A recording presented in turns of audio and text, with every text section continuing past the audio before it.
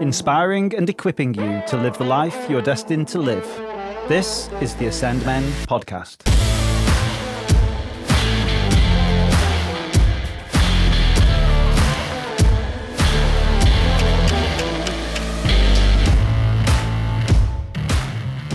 This podcast is for life, not just for Advent.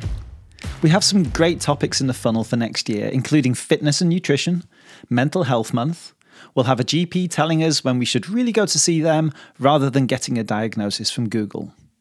How to be content in being single, and to complement that, what women look for in a man.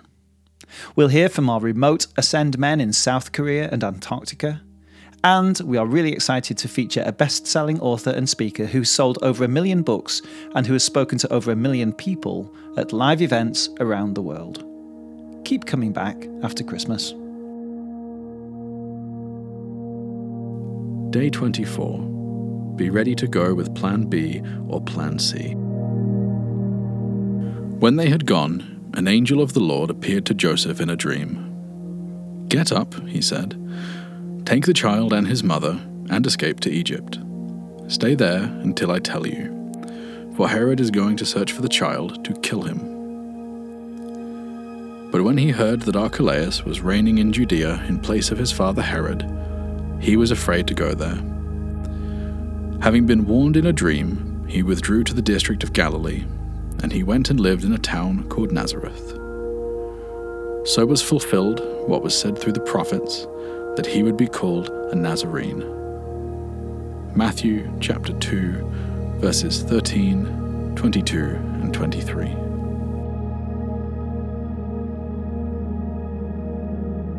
Plan A rarely works out. We don't often get exactly what we want, when we want, or how we want. The Christmas story has its fair share of twists and turns.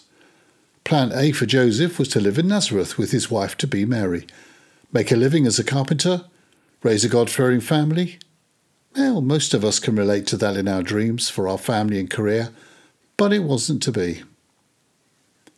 Joseph had to turn to Plan B, because suddenly his fiancée was already pregnant in mysterious circumstances, and the Romans were demanding he go to his ancestral home for a census. Whatever century we live in, we all have to obey the whims of government, and we all have to respond to unexpected circumstances. But then came Plan C. Word reaches Joseph from the angel of Herod's murderous intent, and overnight he has to change his plans yet again. Life is working out very different to how he expected. Now he and his family are refugees, and they're on the run with people out to kill them. We live in a world that feels less secure by the day, and we too, like Joseph, might need to ditch everything and flee to keep our loved ones safe. Just look at what's happening in the Ukraine at the moment. Joseph didn't have a simple time getting home either. He had to wait for Herod to die, and there he was as a stranger in a foreign country. And even then, his plan to go back to Judea was thwarted by the continuing role of Herod's family. There goes Plan D. Some doors remain shut to us, but always for a reason. So, Joseph's now ended up with Plan E, which was settling back in Nazareth with his unexpected family. It wasn't an easy or comfortable road there, but God guided him and took care of him and his family.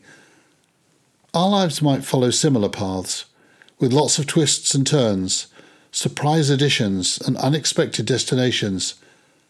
But you know God's in control and working through it for our good.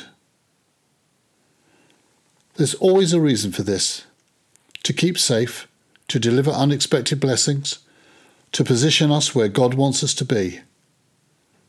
Looking back later, we usually find out that our Plan A wasn't so good after all.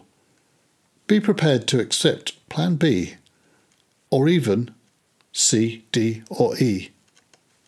It might not be our first choice, and we might not feel in control, but it's God's plan all along, and He knows best. Your key takeaway for today: no matter how much life twists and turns, God is still working out His good plan for you.